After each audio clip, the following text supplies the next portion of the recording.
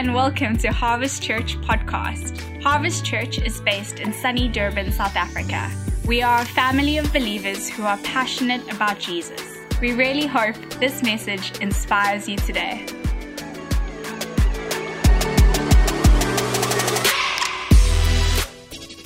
So we are in Romans chapter 8, and we're going to be continuing from where we've been speaking about when we got to this place of saying, sometimes we just feel we're never going to change. I was chatting to an individual this week, and they were saying, I've got this issue in my life, and it's never going to change. Maybe with you it's guilt. Maybe it's shame. Maybe it's just that sense of, I'm not good enough and I can't be good enough. But this thing is never going to change in my life. When we come to God's word, to His truth, it says this. It says there's no domination, so we can have victory.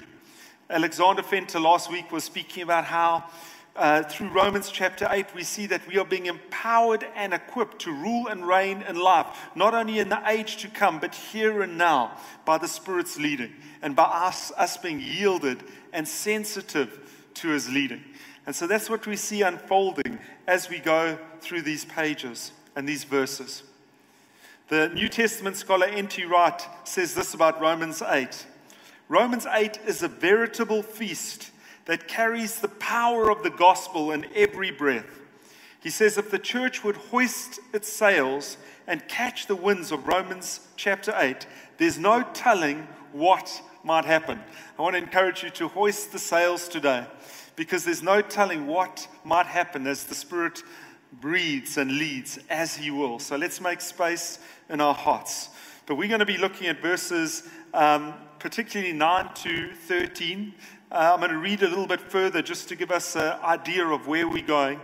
But it's in these verses that we see the Holy Spirit mentioned over and over and over again.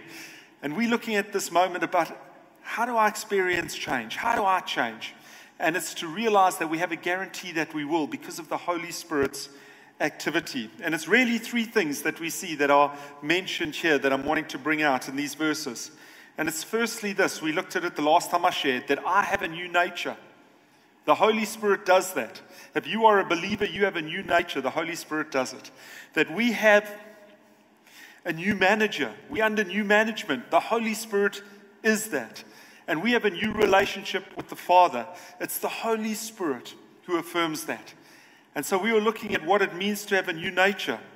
Because here's the thing, God relates to us on our new nature.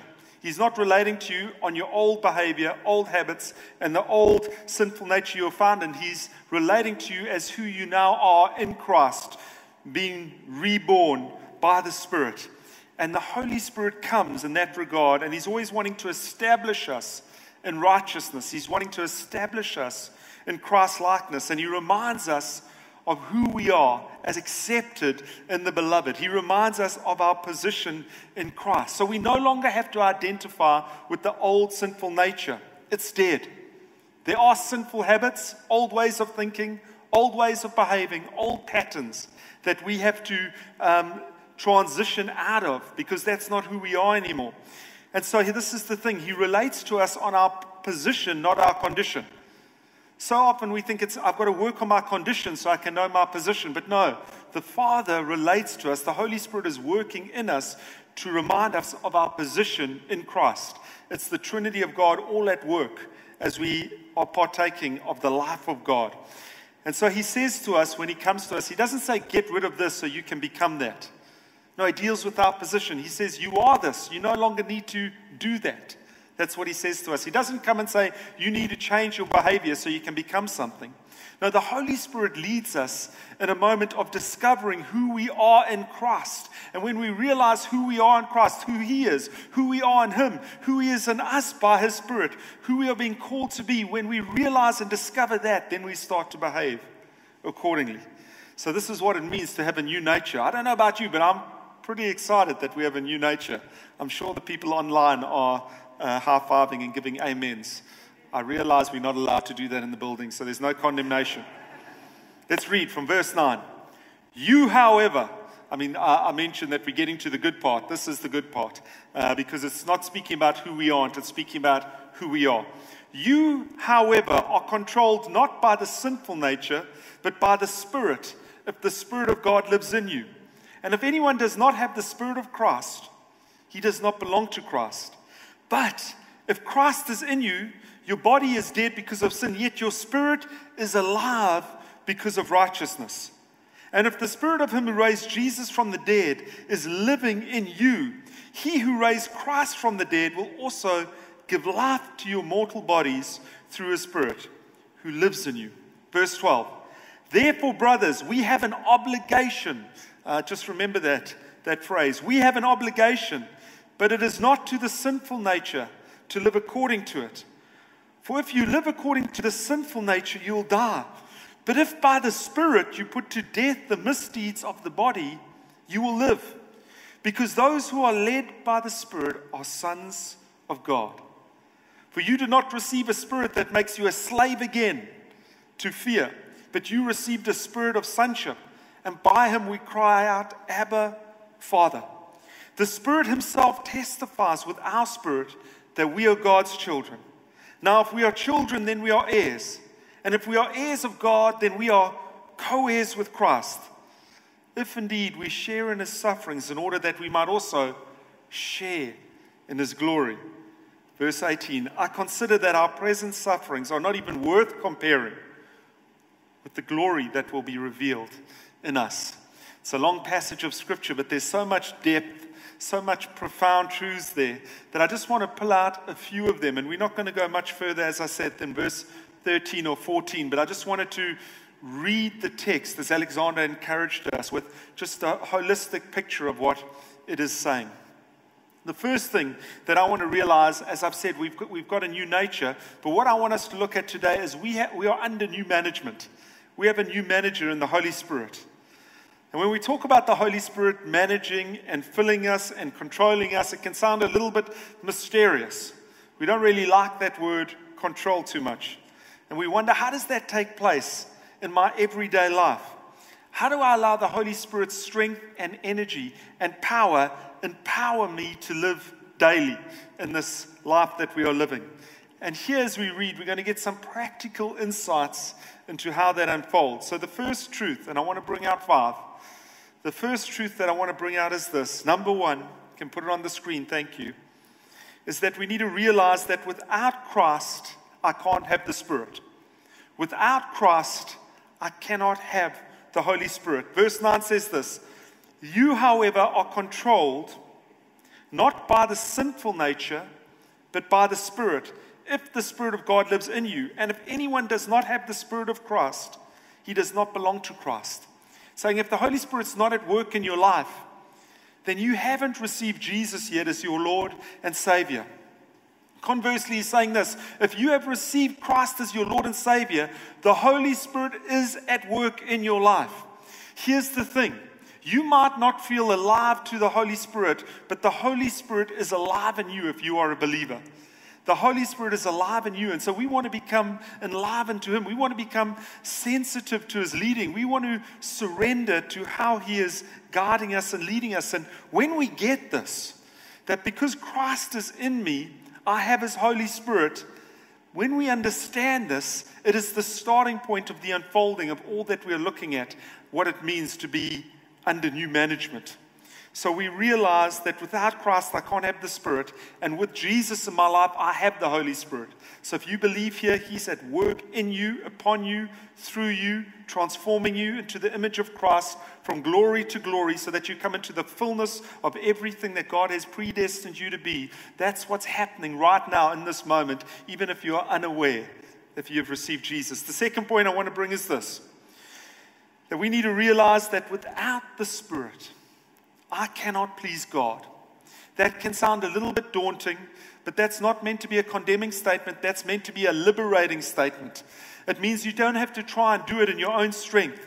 Verse 8 says, those who are in the realm of the flesh cannot please God. I mean, how many times have you tried to please God?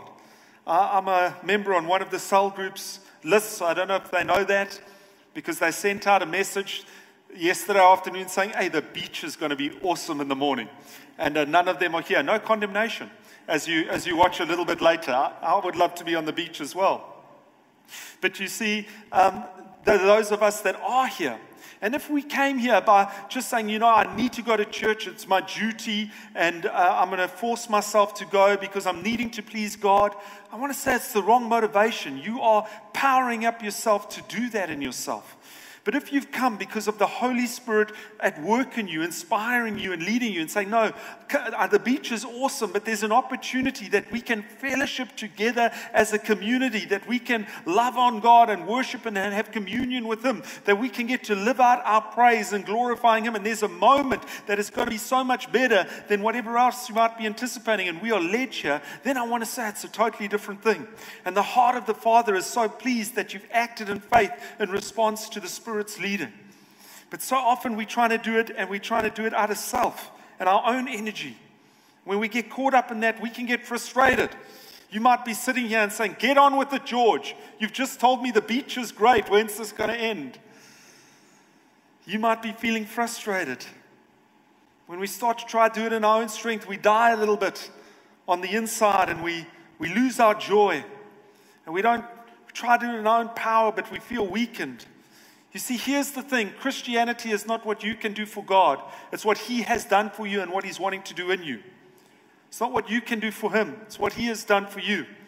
And when we start to live in and live out of that place, then we are living out of His grace, His empowerment, His divine enablement. And we try and change that around so often. You see, for some of us, Christianity is a form of piety, of being pious. Piety, and it means it's what we do for God. God, I'm going to do this for you because I'm so pious. For some of us, it's sociology, and it's all about what we can do for other people. God, I'm going to try and please you by what I can do for everyone else. For some of us, it's psychology. It's what do I need to do for myself? But you see, this is the life we call to. As we sang today, it's doxology. It's living my life out as praise back to God.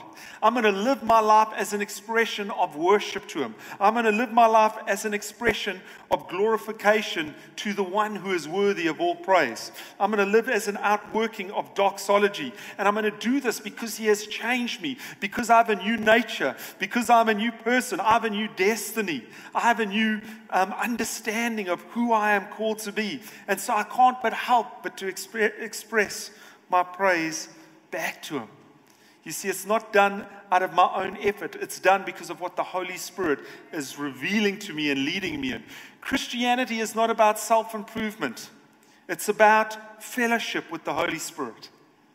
Christianity is not about self-improvement or behavior modification. It's about fellowship and journeying with the Spirit of God and what He is wanting to lead us into.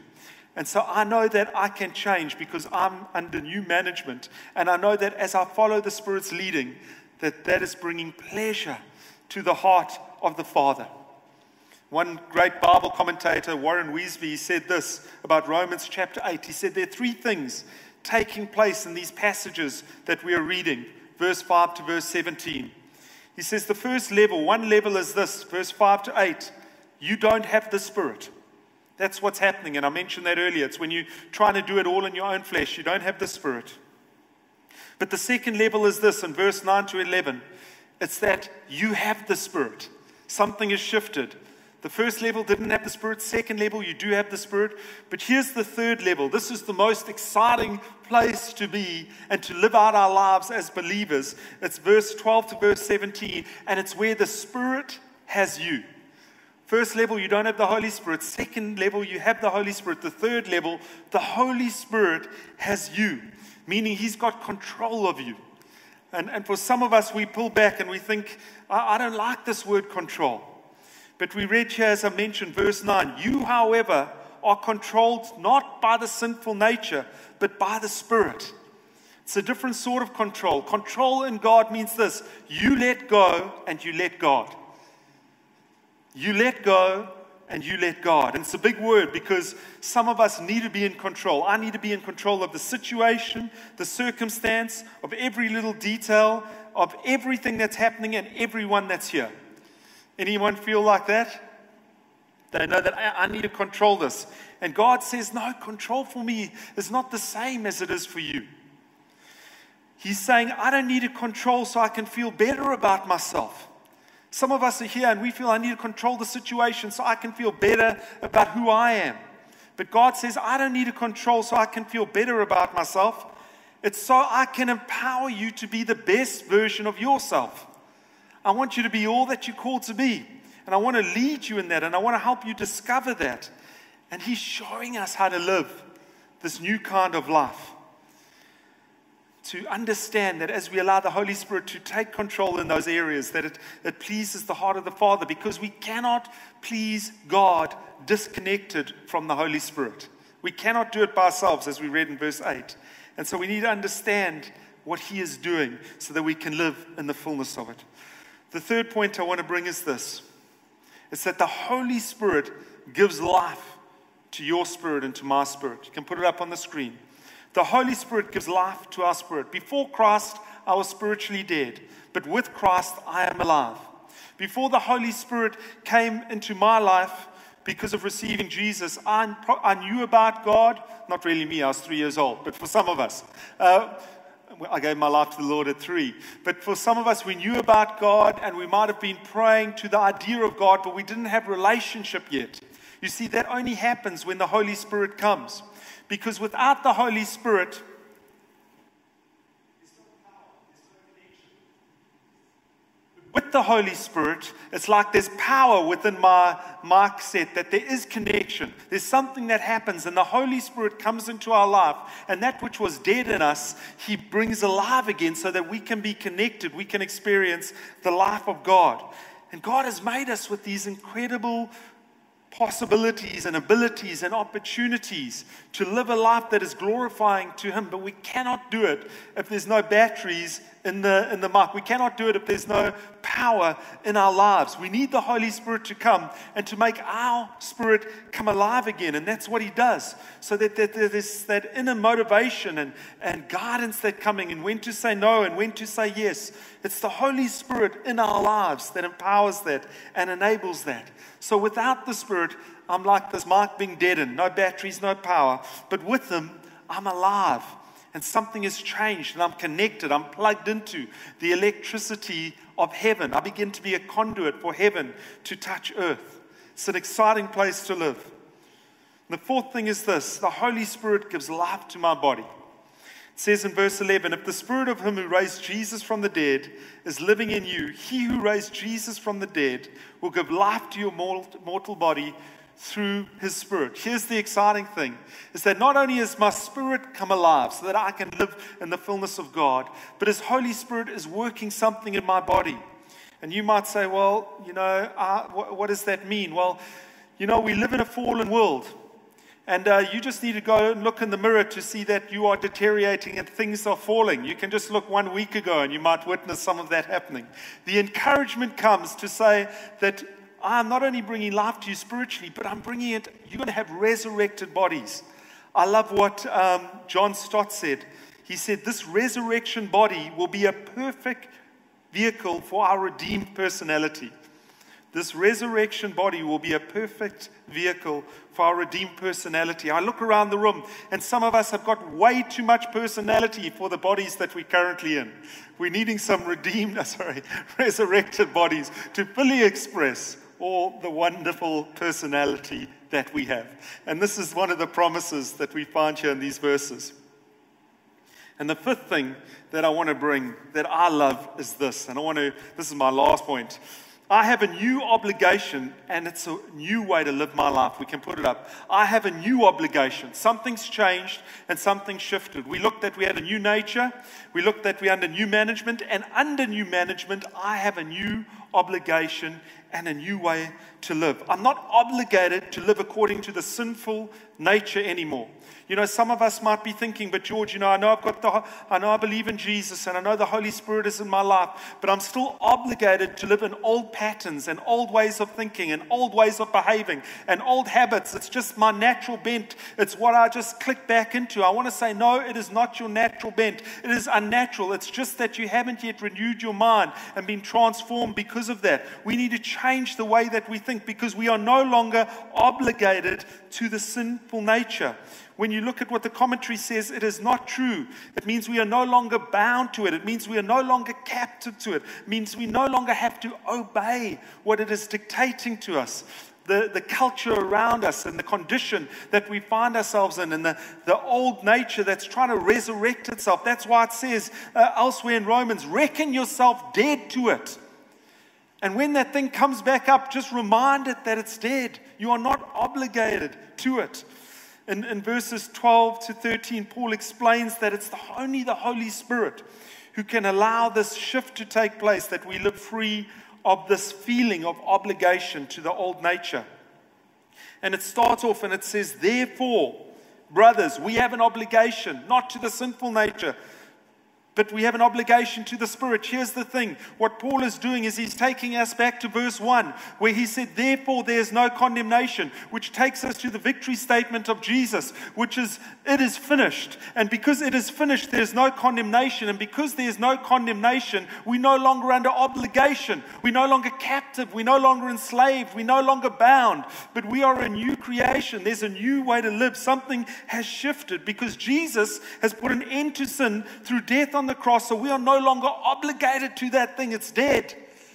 It's gone. It's buried. But we got to change our mindsets. Here's the thing. Through death, Jesus released us from the penalty of sin. And through his resurrection life, he releases us from the power of sin.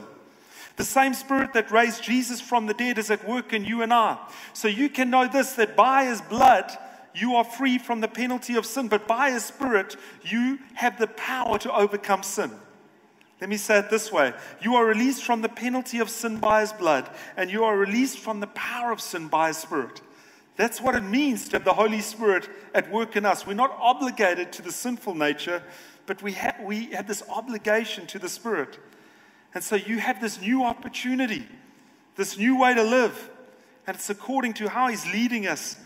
And as we start to trust what the Holy Spirit is doing in our lives, as we start to live in that place, all those things that we have maybe done wrong, that we feel obliged and obligated to, that are in our past, we start to realize and to recognize that they have been put to death by what Jesus did on the cross. So as we trust in him, we grow in that understanding. No, I'm no longer obligated. Because here's the thing. The Father is in the business of strategic life exchange.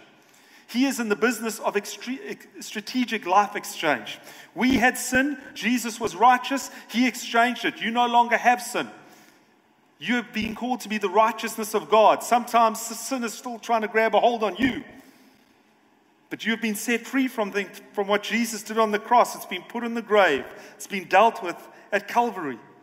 So here is what happens when we have these areas in our life. Maybe there's fear. Maybe there's a little bit of anxiety. Maybe there's worry. Maybe there's irritation and bitterness and sorrow. But when those things are happening in our life, he comes and he doesn't deal with that in a sense. He doesn't come to deal with our fear. He's already dealt with sin at the cross. He's not dealing with that again. He's dealing with our new nature. He's dealing with the righteousness that he's establishing in us. He's dealing with his purpose and his plans. So he doesn't come to work on your fear. He comes to work perfect love in your life that drives out fear. That's what he comes to do. Life exchange. He doesn't come to work on your anxiety. He comes to bring you to a new place of peace and rest in him. He doesn't come to work on your worry. He comes to bring you into a place of fresh revelation of what the peace of God is in your life and mine. He doesn't come to work on our anger. You know, sometimes I'm just driving these streets and try to turn on power sockets in South Africa or watching American elections. You know, sometimes I feel that maybe I need to work on my anger. Lord, come help me work on my anger. He says, I'm not working on your anger. I've already dealt with that. But what I'm going to come and do is I'm going to work in you and I'm going to empower you to live in a new way that is a fruit of gentleness that will mark your life. I'm doing a new thing in you. Strategic life exchange. He doesn't come to work on our irritation, but to work patience as a fruit in our lives. Not bitterness, but gratitude. Not sorrow, but joy. This is what happens when we realize that we have the Holy Spirit and that we are not obligated to the sinful nature, but to life. And so he's saying this, you're not well, we should be saying this about ourselves. We shouldn't be saying, I'm never going to change, because he is saying this to us: you are inevitably going to change. It's going to happen. Because if you have received me as Lord and Savior, if the Holy Spirit is at work in your life, I am changing you. I am transforming you from one degree of glory to another. I'm at work in you, and you are going to experience full change. Here's the thing. When you get to heaven, you're going to be fully changed. You're going to have resurrected bodies. You're going to be living free from what this world tries to ensnare us in. But here's my encouragement. Why wait? Why put it off to a future date? When we have an invitation now that we can be experiencing the joy of heaven, now we can be experiencing the fullness of life that we have in Him, now we can be experiencing fulfillment that we have in heaven in Him, now we can be living in a way that glorifies Him totally now, as we live lives of praise and worship, doxology expressed back to Him. So we're not just waiting for heaven, but we're growing. We're being transformed from one degree to another as we live a life of worship. So I want to end by this, because you might be saying, well, George, that sounds great, but how do I practically walk this out or work this out? And really, it's the Holy Spirit who does it in our lives, but there's a way that we can partner with Him in that. And it's to understand that it's as simple as breathing. That we need to say, just as in the physical we need to breathe, in the spiritual we need to breathe daily as well. And it's simply breathing out. It's called breathing prayer. And it's simply this: I breathe out and I say, thank you, Lord, for your forgiveness. And I breathe in and I say, thank you, Lord, for your empowerment. I breathe out and I say, thank you, Lord, that I'm not caught up in that old nature, old ways of thinking, old behavior, old patterns, old habits. Thank you that I'm dead to those things. And then I breathe in and I say, thank you for your Spirit. Thank you that I have a new nature. Thank you that I have a new management. Thank you that I'm obligated to life and not to death. Thank you that I can be experiencing all that heaven has for me here, as it is in heaven on earth. But simply, just to drill it down, it's this easy, and I want you to do it with me. Take in a breath and then breathe out and say, Lord, thank you that I am forgiven. And then I want you to breathe in and say, thank you, Holy Spirit, for your power. You're going to figure out how you can breathe in and say something at the same time. But really, you get the picture of what I'm meaning there. It's this new nature. It's this new way of living. We spoke about the new nature. I can think differently. I can live differently. I can relate to God differently. And here we sing, because of the Holy Spirit, I'm under control. I let go and I let God. I realize that there's a new ownership in my life. It says that I don't belong to the enemy, but I belong to Jesus. I belong. There's a place of belonging. And then thirdly, it means I'm not obligated to the sinful nature, but I'm obliged to live into the fullness of life that has been offered to me in Christ Jesus. Can we just stand as we pray? Father, I just want to thank you that even as we spend time in your word, we know that it is living, it is active, that Jesus, that we encounter you as the Word, through the Word, and that Holy Spirit, even as you breathe the Word onto these pages, you're breathing it afresh into our lives.